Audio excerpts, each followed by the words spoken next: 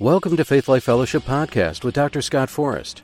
Today, Dr. Forrest continues with part 2 of his teaching on walking in the power of God. So we've been talking about walking in the power of God. So why are we talking about this? Well, it's important for us as individual believers to learn to walk in the power of God, so collectively, we as the church can grow and walk in the power of God and become the glorious church that God has called us to be. Amen? The church that Jesus is coming back for. Amen? So last week we talked about how Jesus in His earthly ministry, in His earthly life, set the example for us to follow. How to preach and walk out the gospel with the power, with the love and compassion that is inherent in that gospel. Paul says in Romans chapter 1 verse 16 in the New King James Version, "For I am not ashamed of the gospel of Christ, for it is the power of God to salvation for everyone who believes, for the Jew first, and also for the Greek." Paul says the gospel is power. They are synonymous. You can't separate the power from the gospel. They are one and the same. We talked about how we should see ourselves as the mighty warriors that God called us to be, just like Gideon in the book of Judges. Only with the knowledge that the power that we walk in is far superior to the power that he walked in and all the other Old Testament saints walked in. They only had the Holy Ghost upon. We have the Holy Ghost upon and the Holy Ghost within. Amen? In fact, Romans 8:11 says, we have in us, if we are born again, the same Spirit that God used when He raised Christ from the dead. Amen. You have resurrection power living on the inside of you. We talked about how believers should get into the Word, find out who they are in Christ, and start acting like it. We talked about how that Jesus fended off all the devil's attempts to make him doubt who he was as the Son of God in Luke chapter 4. Amen? Every time he was tempted, he responded with the Word of God. He said, "It is written, it is written, God has said." So in the same way, we as believers, when we're challenged by the devil to doubt our identity in Christ, we should respond in the same manner with the Word of God and say, "No, devil, it is written, God has said. I'm a new creation in Christ Jesus," 2 Corinthians 5:17. One that never before existed. I've been born again. Hallelujah. I'm the righteousness of God in Christ Jesus, 2 Corinthians 5:21. How about this one? I'm as righteous and holy as God Himself, Ephesians 4:24. Oh, Brother Scott, you better walk that back. The Bible says in Ephesians 4:24 that we need to put on the new man, which is created like God in true righteousness and holiness. Whether you realize it or not, you are spirit, soul, and body. And one part of you, 1/3 of you, is wall-to-wall Holy Ghost, just like God. As we said many times in this church, the challenge is to get that man who's on the inside to show up on the outside. Amen? Glory to God. Hallelujah. If you'll remember from last week when Jesus stood firm in who He was as the Son of God, in spite of all the devil's temptations and all his rants to the contrary, He came back to Galilee in the power of the Spirit. Amen. After a 40-day fast, He came back spiritually more powerful than when He went into that desert. Amen. In the same way, when we refuse to listen to the lies of the enemy and settle it in our hearts who we are in Christ, we can return to our world in the power of the Spirit, just like Jesus. You know, the Bible says go into all the world and preach the gospel to every creature, right?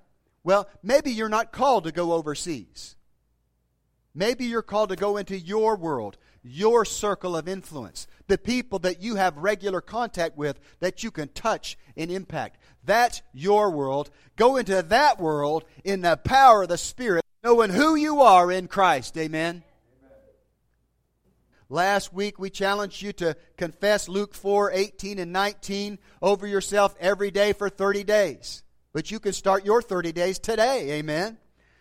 The Spirit of the Lord is upon me, because He has anointed me to preach the gospel to the poor. He hath sent me to heal the brokenhearted, to preach deliverance to the captives, and recovering of sight to the blind, to set at liberty them that are bruised, to preach the acceptable year of the Lord. Amen.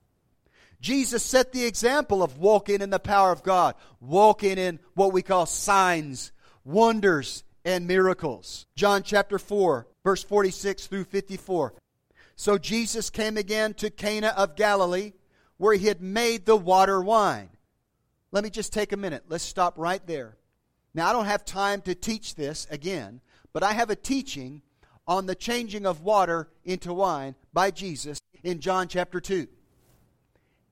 There were empty stone earthen vessels. Jesus said, go get those earthen vessels. 2 Corinthians 4:7 says, we have this treasure in earthen vessels. So those stone pots were types of human beings without the presence of God on the inside. And God said, fill those water pots to the brim. Isaiah says in chapter 12, with joy will I draw water from the wells of salvation. So when you get born again, God deposits in you a well of water producing everlasting life on the inside of you. But then something happens when Jesus gets to working on that water. He changes the water. He energizes the water so that it becomes living water. In this particular instance, wine. That's a type of the baptism of the Holy Spirit. Glory to God. So, in the beginning of this verse here, Jesus came again to Cana of Galilee, where he had made the water wine. Again, a type of the born-again, Spirit-filled experience. And there was a certain nobleman whose son was sick at Capernaum. When he heard that Jesus had come out of Judea into Galilee, he went to him and implored him to come down and heal his son, for he was at the point of death. Then Jesus said to him, unless you people see signs and wonders, you will by no means believe. The nobleman said to him, Sir, come down before my child dies. Jesus said to him, go your way, your son lives. So the man believed the word that Jesus spoke to him, and he went his way. And as he was now going down, his servants met him and told him, saying, your son lives. Then he inquired of them the hour when he got better, and they said to him, yesterday, at the 7th hour, the fever left him. So the father knew that it was the same hour in which Jesus said to him, your son lives. And he himself believed, and his whole household.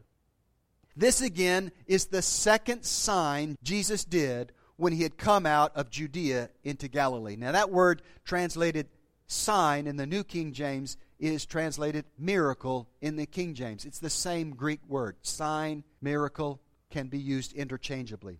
So notice that the very next sign or miracle that Jesus did after he changed the water into wine, which was a type of the born-again, Spirit-filled experience, was a miracle of healing.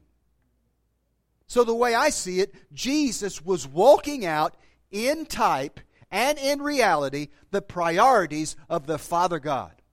I want my people saved, filled, and healed. Amen. Isn't that wonderful? Notice also that the man whose son was healed and his entire household believed in Jesus as the anointed, promised Messiah because of the miracle that was done on their behalf. Amen. Hence, we're getting into the territory of the purpose of signs, wonders, and miracles. Jesus made it clear that signs, wonders, and miracles confirmed His word, confirmed that it was true, and that God had sent Him into the world. John chapter 5, verse 36. For the works which the Father has given to me to finish, the very works that I do, they bear witness of me that the Father has sent me.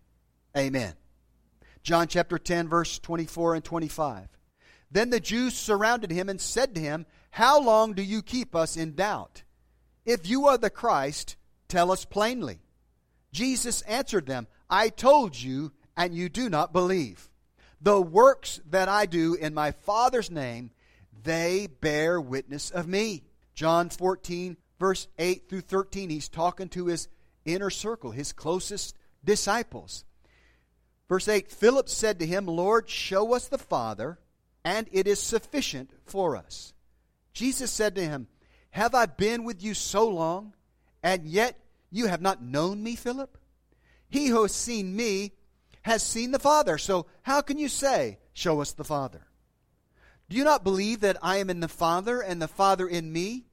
The words that I speak to you, I do not speak on my own authority, but the Father, listen to this, he's transitioning from words to works, but the Father who dwells in me does the works of power, signs, wonders, and miracles. Believe me that I am in the Father and the Father in me. Listen to this. Or else believe me for the sake of the works themselves.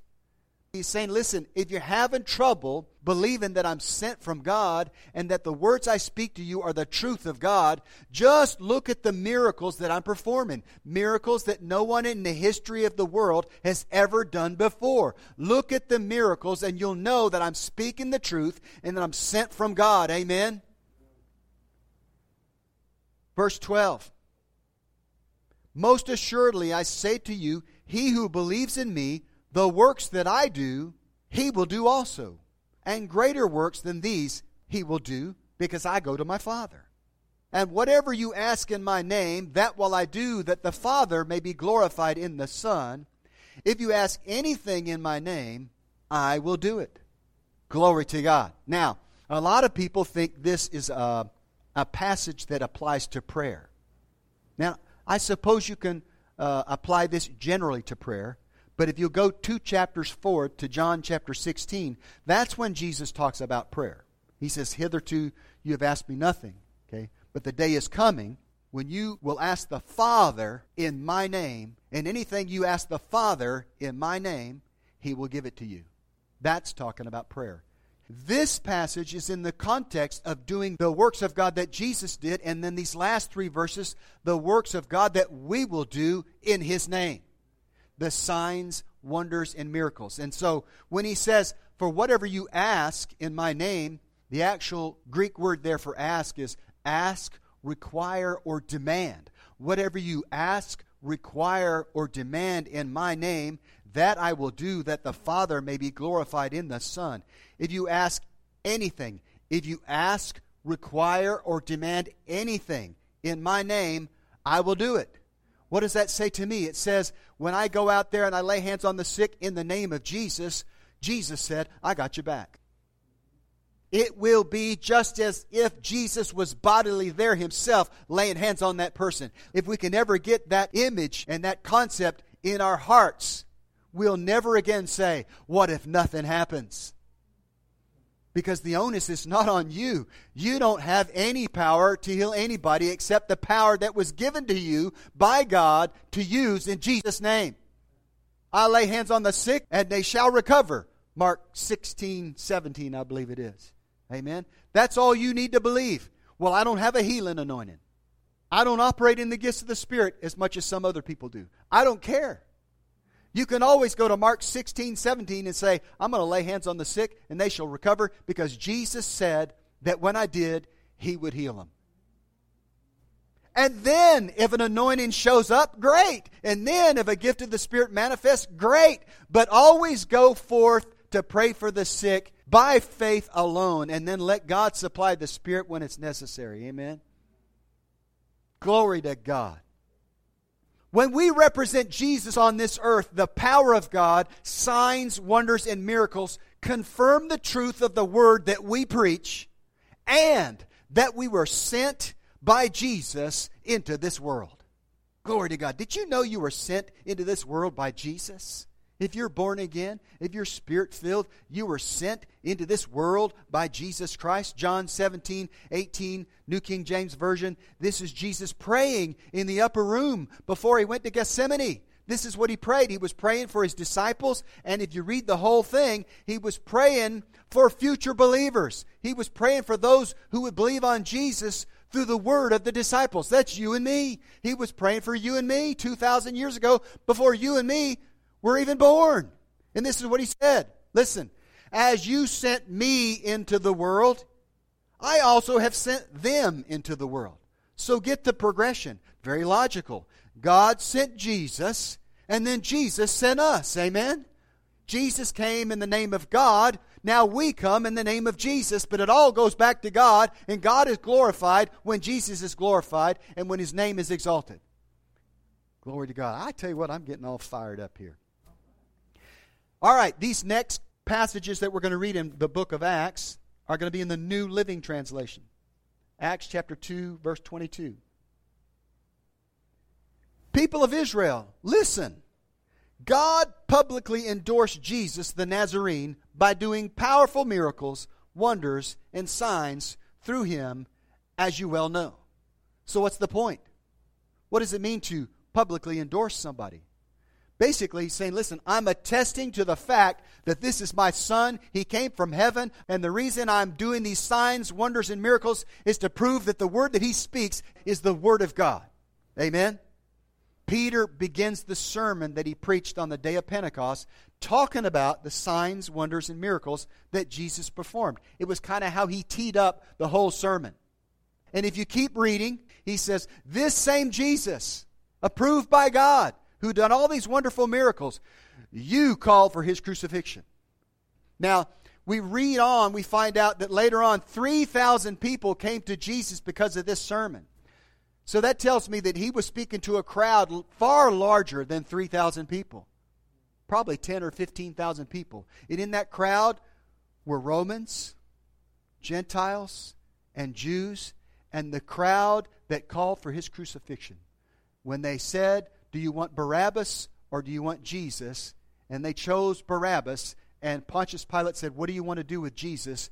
And the crowd said, crucify Him, crucify Him, crucify Him. It's interesting, and I think it's awesome, and it just shows how God doesn't think like we do. How that He formed the basis, the foundation of the first church by calling to repentance the very people who call for His crucifixion. That's where those 3,000 believers came from. Isn't that awesome? All right. Acts chapter 2, verse 41 and 43. This is at the end of the sermon that he started in Acts 2:22. It says, those who believed what Peter said were baptized and added to the church that day, about 3,000 in all. Hallelujah. Think about that. Talk about church growth. In one sermon, you went from 120 to 3,120. Glory to God. And then a couple days later, he preaches again, and 5,000 more people came to believe in Jesus. So the church grew from 120 to 8,120 in a very short period of time. Amen. Listen, if God could do it then, He can do it now. Amen. I received that from Faith Life Fellowship by faith in Jesus' name. Glory to God. I want to get that out in the atmosphere. Glory, glory, glory to God. Hallelujah. So, those who believed what Peter said were baptized and added to the church that day, about 3,000 in all. All the believers devoted themselves to the apostles' teaching and to fellowship and to sharing in meals, including the Lord's Supper and to prayer. A deep sense of awe came over them all, and the apostles performed many miraculous signs and wonders. There it is again.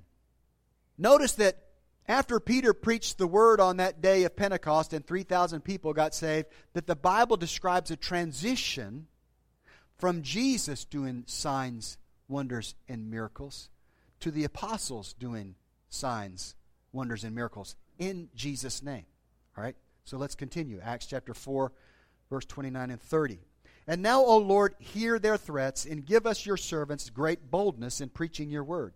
Stretch out your hand with healing power. May miraculous signs and wonders be done through the name of your holy servant, Jesus. Acts chapter 5, verse 12. The apostles were performing many miraculous signs and wonders among the people. And all the believers were meeting regularly at the temple in the area known as Solomon's Colonnade or Solomon's Porch. Acts chapter 14, verse 1 through 3. The same thing happened in Iconium. This is in Asia Minor when Paul is on one of his missionary trips. Paul and Barnabas went to the Jewish synagogue and preached with such power that a great number of both Jews and Greeks became believers. Some of the Jews, however, spurned God's message and poisoned the minds of the Gentiles against Paul and Barnabas.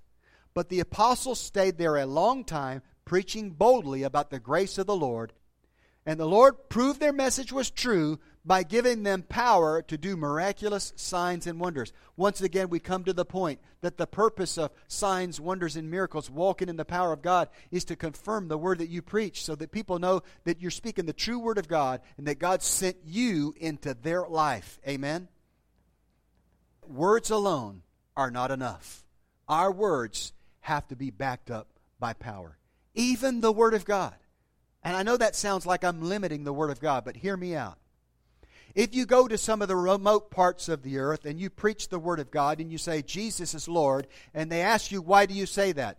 Because the Bible says so, because the word of God says so. Well, they will bring you their holy book, and they will say, my holy book does not say that Jesus is Lord. So now you got a quandary. How are you going to prove which word is the one that is true? Well, the Bible says signs, wonders, and miracles.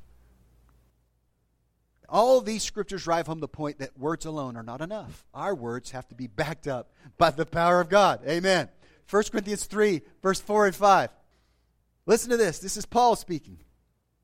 And my speech and my preaching was not with enticing words of man's wisdom, but in demonstration of the Spirit and of power, that your faith should not stand in the wisdom of men, but in the power of God. He's basically saying, I'm not coming to you to pontificate with eloquent words of man's wisdom.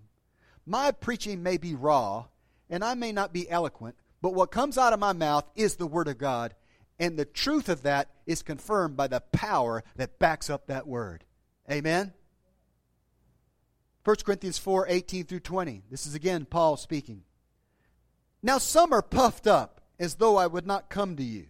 But I will come to you shortly, if the Lord will, and we will know not the speech of them which are puffed up, but the power. For the kingdom of God is not in word, but in power. And there are several that translate it like this. For the kingdom of God is not just in word, but in power. It's not just words. These are words that come from God, and thus they are backed up by the power of God. Amen? Lest you get the wrong idea, let me say that signs, wonders, and miracles are not the realm of the apostle alone, or any of the other fivefold ministry gifts found in Ephesians 4:11. Apostle, prophet, evangelist, pastor, teacher. It's not the realm of the fivefold minister alone. In what has become known as the Great Commission, hear me out, Jesus tells us the one qualification necessary for walking in the power of God. Walking in signs, wonders, and miracles. Would you like to know what that qualification is? These signs shall follow them that believe.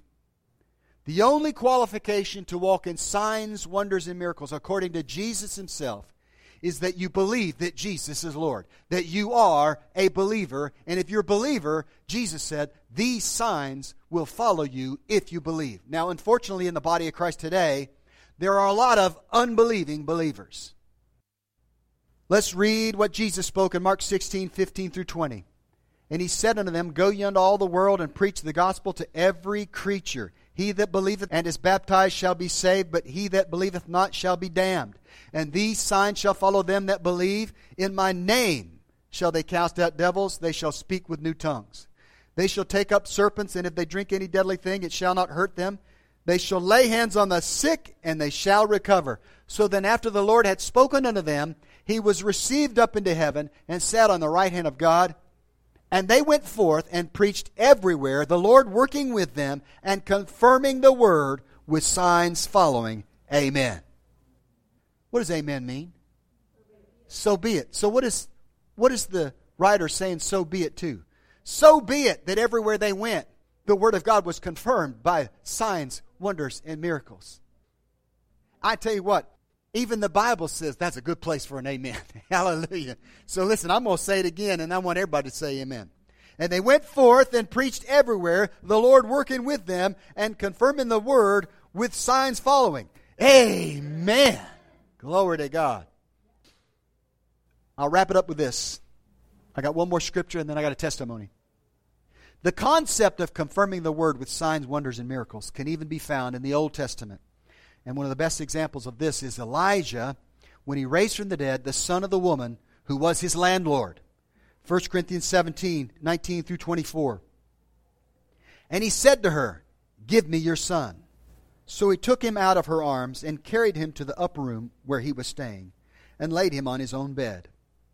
Then he cried out to the Lord and said, "O Lord my God, have you also brought tragedy on the widow with whom I lodge by killing her son?" And he stretched himself out on the child 3 times and cried out to the Lord and said, "O Lord my God, I pray, let this child's soul come back to him." Then the Lord heard the voice of Elijah, and the soul of the child came back to him, and he revived. And Elijah took the child and brought him down from the upper room into the house. and gave him to his mother. And Elijah said, "See, your son lives." Then the woman said to Elijah, "Now by this I know that you are a man of God, and that the word of the Lord in your mouth is the truth." Praise God. Glory to God. That last scripture says it all. Now by this I know that you are a man of God, and that the word of the Lord in your mouth is the truth. What's the purpose of signs, wonders, and miracles? To prove that the word that you speak is true, and that God sent you. You're sent by God. You're a man or woman of God. Amen? I want to share real quickly a personal example of confirming the word with signs following. Back in May of 1986, I know that's a long time ago, I was asked by the church that we were attending in Corpus Christi, Texas. Trish and I were there. We were parents of a little baby girl, Marcy. She was just a few months old. And they asked me to come and teach a 6-week series before the main service on the gifts of the Holy Spirit. And so we had this class that was scheduled from 9 to 10. I think service started at 10:30. And in that class, I was teaching methodically in 6 weeks the 9 gifts of the Spirit. Now, with 6 classes, you know that you got to double up some. And this particular class I was teaching, I think it was the 2nd or 3rd class, I was teaching on the power gifts. Gifts of healing, working of miracles, special gift of faith. Amen. And I basically got through with the message, and I heard the Lord say to me, "I want to demonstrate, I want to confirm that the word you just preached is true." I mean, I heard it very clearly in my spirit. And I was just like questioning the Lord. "What do you mean you want to demonstrate?" He said, "See if anybody needs a touch from the Lord." So I did exactly that. I said, "Listen, the Lord just told me that He wants to confirm the word that I just taught you, that I just preached to you about the power of God. Is there anybody in here that needs a touch from the Lord?" And to be honest with you, I was hoping somebody would come up to me with migraines or a sore back or something like that, which I felt like my faith could handle. But that wasn't the case. From the very back of this classroom, in a room about the size of this room right here, there's about 25 people in there, this man walked forward, and as he walked forward, he looked totally normal to me. I thought, I wonder what this guy's hurting about. He looks perfectly normal. Well, then he turned himself sideways to me and presented his right shoulder to me. And I saw that his left shoulder blade was perfectly normal, but where he should have had a right shoulder blade, there was just a hole in his back. And he said, look, I've got a degenerative bone disease. I'm scheduled for surgery on Thursday. They're going to go in there and see what they can do to reconstruct my shoulder and maybe give me some flexibility, some range of motion, some use out of this shoulder." I don't know what came over me. I put my hand, now listen, this is kind of awkward because he had a deformity. I put my hand in the hole in his back, my left hand, and my right hand I put on his chest. And I began speaking to that bone, speaking to that muscle, speaking to those blood vessels, tendons, and ligaments, and commanding them to grow. All the while feeling awkward because putting my hand in the hole in his back drew attention to the fact that he had a hole in his back. And I just spoke. I mean, it was like I was Jesus. It was like Jesus took over my body. I said, "I speak to you, bones, ligaments, tendons. You grow in the name of Jesus. Grow in Jesus' name." About 5 seconds after talking like that, I started hearing popping and grinding. And then I felt warmth under my hand. And then his hole began to fill in. As it did, it pushed my left hand out of the hole. And I sat there and watched with my hand on top of it, God grow him a completely brand new right shoulder blade. A clear miracle of God, confirming the word that I preached that morning in what amounts to Sunday school. Sunday school. The greatest miracle I've ever been a part of personally happened in a Sunday school series. You should never limit God's power wherever you are. What He can do in Jesus' name in places you would never expect. Listen, God is faithful. Now, since that time, I've seen many, many miracles. But I have not seen that many to rival that one. By the way, you want to hear the end of the story? He went to the doctor on Wednesday for pre-op x-rays. And they took the x-rays and said, listen, we don't know what happened to you, but this is your shoulder before, and this is your shoulder afterward. We are canceling the surgery. There's nothing we need to do for you. You've got everything you need. Glory to God. Praise the Lord. Well, let's determine that we're going to preach the Word with boldness. And we're going to expect God to confirm the Word with signs, wonders, and miracles following. Amen? Because I'm telling you, if the gospel we preach is the power of God, there's no other way to preach it.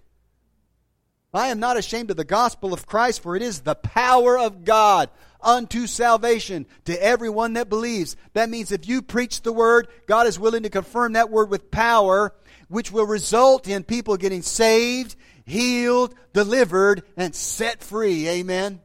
Glory to God. Let's do it. Let's not just talk about it. Amen? Amen. We hope you enjoyed today's message on walking in the power of God. If you'd like to hear more about Faith Life Fellowship and access more of Dr. Forrest's teachings, you can visit our website at gofaithlife.com. Also, visit and like our Facebook page at Faith Life Wilmington. We believe in God the Father. We believe in Jesus Christ. We believe in the Holy Spirit. And He's given us new life. We believe in the crucifixion. We believe that He conquered death. We believe in the resurrection. And He's coming back again. We believe.